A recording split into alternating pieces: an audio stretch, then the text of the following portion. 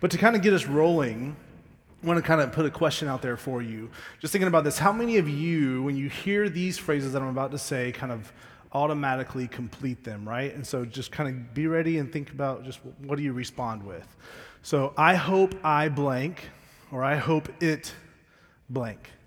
So like, what's that? What did you have, Matt? I hope it snows. Hey, Matt had a goal when he moved here from the Northeast. He drove past Herman Park downtown and saw the big hill, which is Houston big. And he's like, if it ever snows here, I'm going to ski that hill. And was it 2 years ago? Yeah, something like that. 2 years ago, it snowed, and Everett was a baby and woke up at like 4 and was like, well, hey, I'm awake. So they literally went out to Herman Park and skied the hill. So have a hope. Take a chance, do it. So maybe I'm going to let you fill in some blanks for me, because skiing in Houston is not very likely. So I like your hopes and dreams. So we need your help, Matt. But yeah, so we all have these, I hope I blank, I hope it blanks. This is a familiar mindset for us to have something that we desire, something that's off in the future that we hope to see come to fruition. Things like, I hope to get to take a vacation this year. Unfortunately, in America, that's not a given. We have an unbelievable amount of vacation days that don't get used. Or maybe if you're clumsy, I hope it's not broken, whether it's a bone or the vase, right? I've known those. Or maybe it's, I hope I get the job or the promotion. I hope they say yes when I ask them out. I hope they ask me out. Maybe as a parent, I hope my kids are okay, or I hope my parents are okay. This is such a common sentiment for us to experience on the daily. But this kind of hope you hear that we experience on the norm, it's interesting because we think of hope as positive, but really, unless you're Matt, it is full of uncertainty and totally out of your control. And this is something so common to us, but I just want to say here to get us rolling, this is not what the hope of Jesus is like.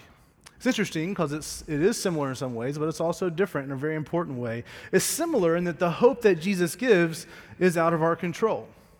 We really can't attain the things that we hope for that matter. We can't control our world. We're just not that big. So there is a sense of the hope that Jesus gives is a hope that's out of our control. But how it's different and how it really matters that it's different is that there is no uncertainty with the hope that Jesus gives. Our hope in Christ is actually, it's incorruptible, it's indestructible, and it's unfading. And if I could think of other ubbles, I would have done it to be cool, but that was as far as I could get. So yes, it is. It really is incorruptible, indestructible, and unfading. And in light of this season of Advent, as we've been in for this season, where it's this kind of building anticipation, awaiting the coming Christ, as we just heard, our hope in Jesus is best defined as confident expectation. So yes, there is a sense of something that is to come, something needed, but because it is given in Christ, this hope can be confident. So we'll be in Isaiah 9:6 again today as we continue in this Advent season, and it's my prayer that each one of us would know this kind of deep, unshakable, confidently expectant hope in a more profound and personal way. So let me pray for us and we'll jump in. God, right now I just ask for me just to still my heart and my mind, still my life. Lord, I confess I am one who strives as if my hope is in my hands. I see, Lord, the way that I work. Lord, I see, Lord, my ambitions, and I see the things that I fear. And Lord, I confess, Lord, that, way too often I live as though my hope is in my hands. Lord, I pray if that's true for anyone else here right now, that you would just help all of us to come to a place of surrender, and that we would be grateful to that invitation, that you would call us to this, to the laying down of arms, or to the laying down of our efforts, Lord, as our means of hope. We thank you for that great promise that our hope is in Jesus, and it is one that we can have confidence in our expectation, that is incorruptible, that is indestructible, that is unfading. We pray all this in Jesus' name. Amen. So if you haven't already, go ahead and turn to Isaiah 9:6. It'll be all of our text will be on the screen. If you need a Bible, there's one near you on the floor. If you don't have a Bible at all, please find one that's not too beat up and take it with you. That's our gift to you. Our Advent series, as Andy already said, the title of it comes from this text, and his name shall be called. And names are interesting. Names at the time that this were written were much more important than we view them. Because for us, names might be important. We've got some names. We got Ellis over here, right? We got Blythe in here, and you all have names, and you were all once babies, so we can all fit the category. But names are important for us, but maybe for two reasons. One is either a family tradition, a family name that you want to pass down to kind of honor your family, or maybe it's all about trend, whether it's being on trend and having a name that people like, or it's being unique and being off trend. So you reach way back and call your daughter Gertrude, or your son Gertrude, maybe, if you really want to be that different. Or, you call forward and you name your kid Table. I don't know. That's kind of the way that we view names. But here in this time, names carried much more weight. They communicated something. And at this time, names could communicate a family history or a purpose for this person, both good and bad, or it could communicate a promise that would come through this person, or even a curse. And so we see that. So these names carry weight. So this is no different. These names of the promised Messiah communicated here, they communicate something too. They communicate both his glorious purpose for coming, as well as the promises that he brings. So let's read that verse real quick, even though we've already kind of spent a lot of time around it. Isaiah 9:6 says this, "For to us a child is born, to us a son is given, and the government shall be upon his shoulder, and his name shall be called Wonderful Counselor, Mighty God, Everlasting Father, Prince of Peace." So we see four names given the Messiah here. And just to be real clear, we've spent some time the past couple weeks showing how this text points to Jesus. First off, just in the context itself, the people were expecting an earthly king and an earthly kingdom. And if you look at all the language, it is certainly beyond expectation of just an earthly king and kingdom. But then also you look at the New Testament, and it very clearly calls back to this text to point to Jesus. And so we've already spent some time. So if you haven't heard the last 2 weeks' sermons in this series, go back and listen to that. You could hear some time on that. But we know that this is something that Jesus fulfilled. So the names given our Messiah, Jesus, here is Wonderful Counselor, Mighty God, Everlasting Father, the Prince of Peace. So let's quickly look at what's happening here. First, we start off with the Wonderful Counselor that Matt taught through a couple weeks ago. And it's this idea, this word wonderful is this unknowable, beyond understanding kind of a thing. And then Counselor is what you would think. It's one that brings understanding, that makes something known. So the picture there is the picture of what is unknowable is made knowable. It is where the divine and humanity are brought together. So this promised Messiah is one that would bring connection between divine and humanity. And so we see that there's this beauty. It's the work of God moving so that we can know him and be known by him without fear and terror. What a beautiful work. And the next two, Mighty God and Everlasting Father, they really expand on this, right? And so if we think about the unknowable being made known, the mighty God, last week we talked about, it's this idea of the one who is so far beyond us, who is transcendent, above all creation, as high as we can imagine and think, is beyond that. That's why you see all the time in Psalms above the heavens, right? It's because that's as high as we can think, and then go some more. Right? So we see this mighty God who's transcendent above all creation, too glorious and majestic to behold, too wonderful to fathom. He is the mighty one. Last week, that was our great proclamation of comfort, that he is mighty, we are not. He is mighty, you are not. That is a comfort, because just play it out just for a moment. How does it go with your hands? Sometimes well, sometimes not. His hands, it always goes well, as our mighty God. And then we also see he is our everlasting Father here. So what was transcendent and is transcendent is also now immanent in the everlasting Father. He is personal. He is the one who is near, attentive, and knows us. He knows our needs and our hopes and our desires. So the one who is glorious and above all is also here and near and knows you. So for the next few minutes, and I really do mean few, we're going to see what is meant when Jesus is said to be our everlasting Father and how that leads to our true hope in this life. So what's meant? What is meant that Jesus is called our everlasting Father? Like, what's happening here? So we could look at this and possibly say, well, this is a Trinitarian moment, right? The God in three persons, where we see the Son and the Father called the same. And that's certainly not wrong, and it certainly is affirmed in the New Testament. We see John 14:9, Jesus said to him, "Have I been with you so long, and you still do not know me, Philip?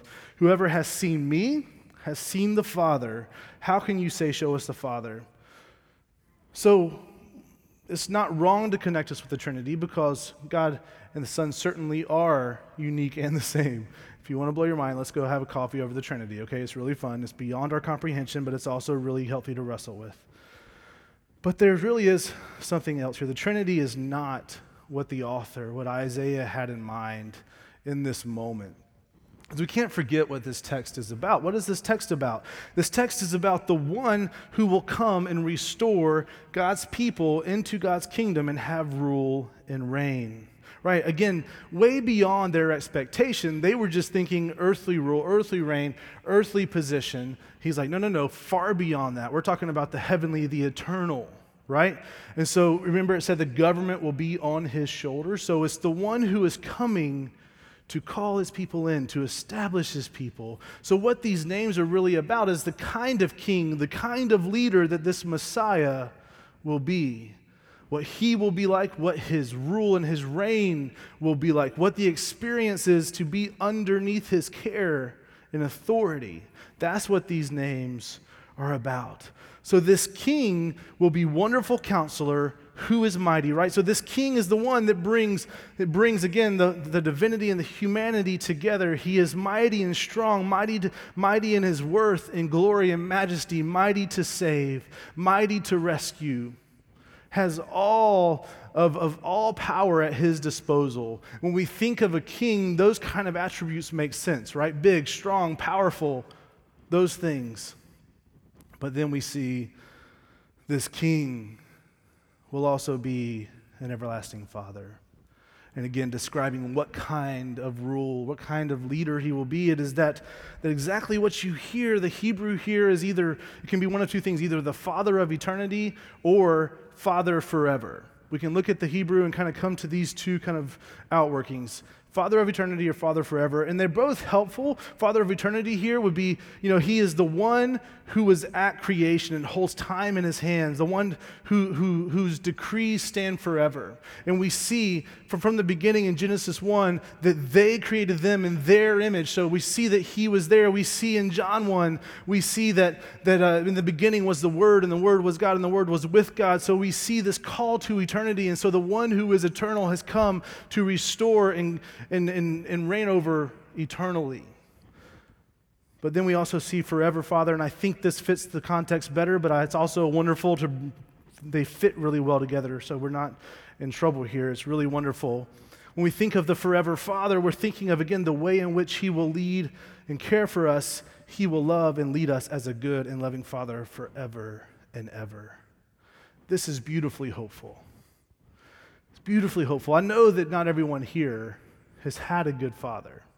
It's difficult when we start thinking of fatherhood and what it's like to be cared for like this, because this is foreign for many of us.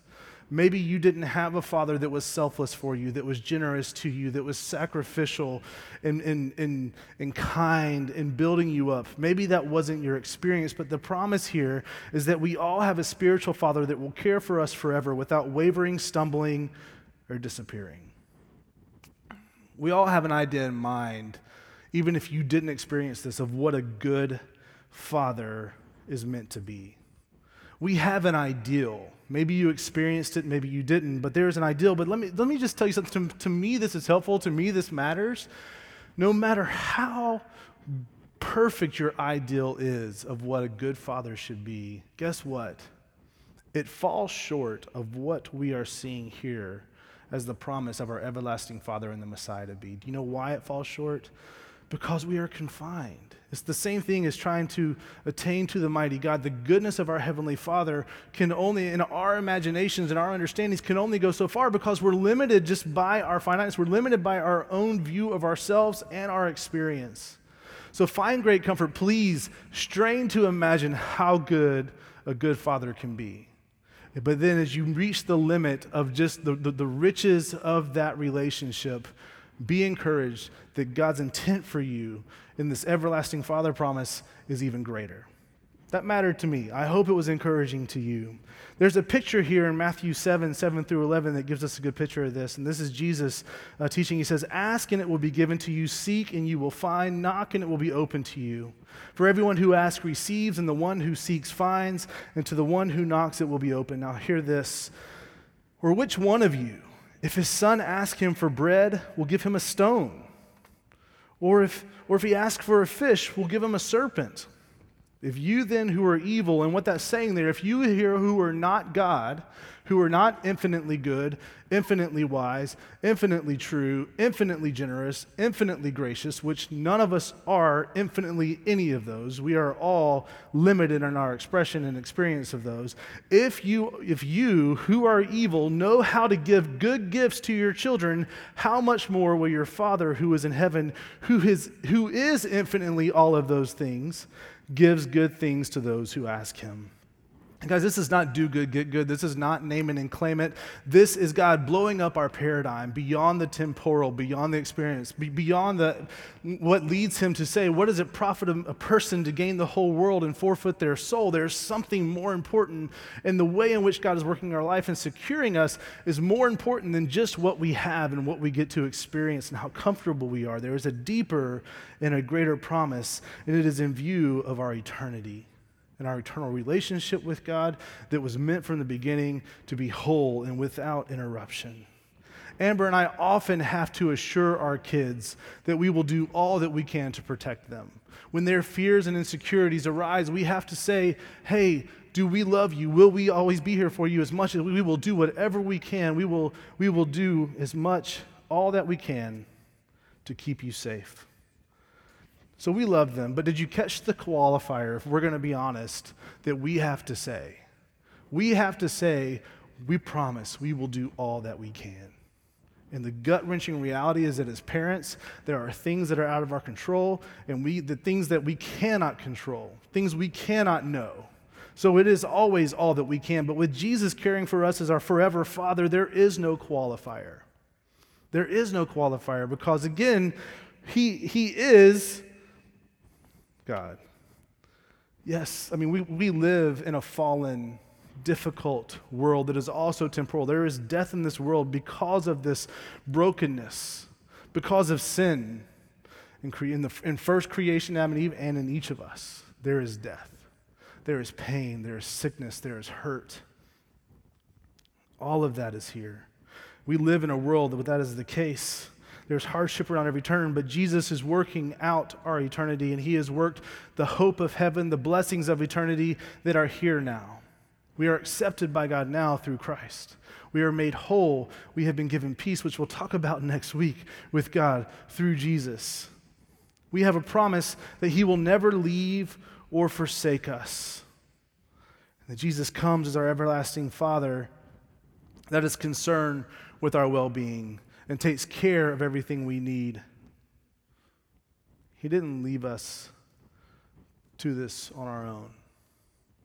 Again, if our hope was based on what we could do or on our circumstances, there is no hope in that at all.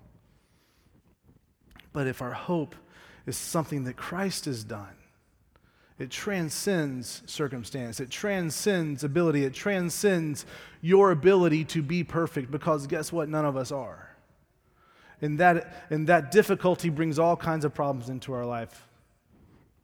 And so because our hope is in Jesus and what he has done for us, our hope is secure regardless of the moment. Jesus is the one who satisfied our righteousness, the one who made us worthy of being in the presence of a holy God. He did this by coming to earth, taking on flesh, facing every temptation that we did, yet without sin.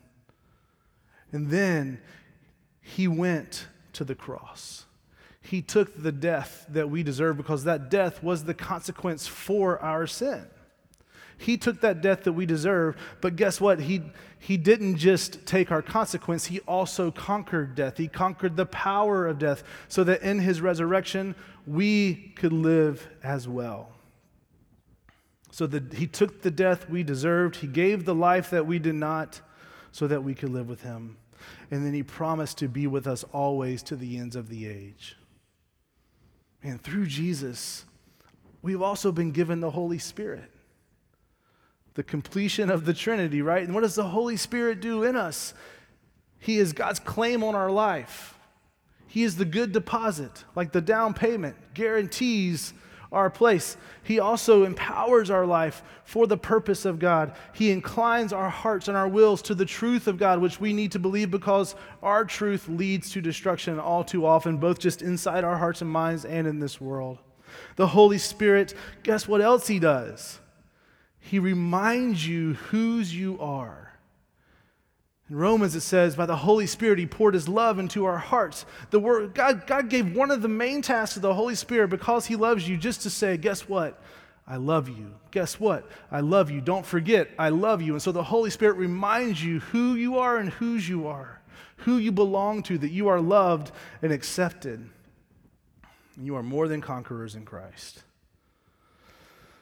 The hope of Christ is what secures us in our times of trial. The hope of Jesus is what fills everything with meaning. What meaning could there be in this life as it is if there is no hope beyond this moment and today? Our hope that comes in Christ gives meaning to everything. It gives meaning to the highs, because again, what's the point of a high? What's the point of a low? Our hope in Christ gives meaning to all things. Fills everything with deep joy because it's not based on our strength or circumstances. Instead, our hope is founded in the strength of our mighty God and his assurance that because of Jesus, we live in the fold, the family of God as adopted sons and daughters with our forever Father. So I pray for the rest of the Advent season and beyond that, right? That's just a couple more weeks. So this prayer is bigger than a couple weeks. Like I pray that beyond that we're able to see every moment from the perspective that we have an everlasting Father, a forever Father with an everlasting hope. And that because we have an everlasting Father, we have that hope. Hold your life up to the promises of God, not up to your circumstances, not up to your personal expectations, not up to the person next to you. Hold your life up to the completed work of Jesus, the truth of God, and the promises of God. What fears or insecurities do you have? Identify those, call them out, bring them into the light, share them with someone, write them in a journal, and then say, God, help me to see these rightly. Help me to see these in respect to what you've already done in Jesus. How have you satisfied my need for belonging in Jesus? By accepting me, by making me worthy. How have you accepted my fear of what is to come? Because guess what? I don't have to know because you know and your plans are for my good and your glory. And whatever is for your glory is for my good, and you will make that happen. Hold your fears and insecurities up next to the truth of God and his completed work of Christ and ask, how has it been satisfied? What an opportunity for the rest of this season.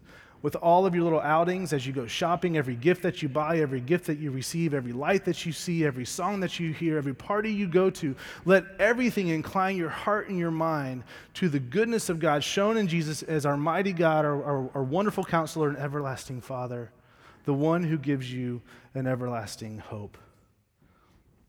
If you're not a Christ follower, if you haven't had this moment of coming and saying like, hey, I can't do it in my hands, I need someone else to take it, and Jesus is the one who can save, who can redeem. If you haven't made that confession today, the invitation is here for you. And if that's something you need to do today, come find me or come find Matt or come find Travis, two blue shirt guys in the front row.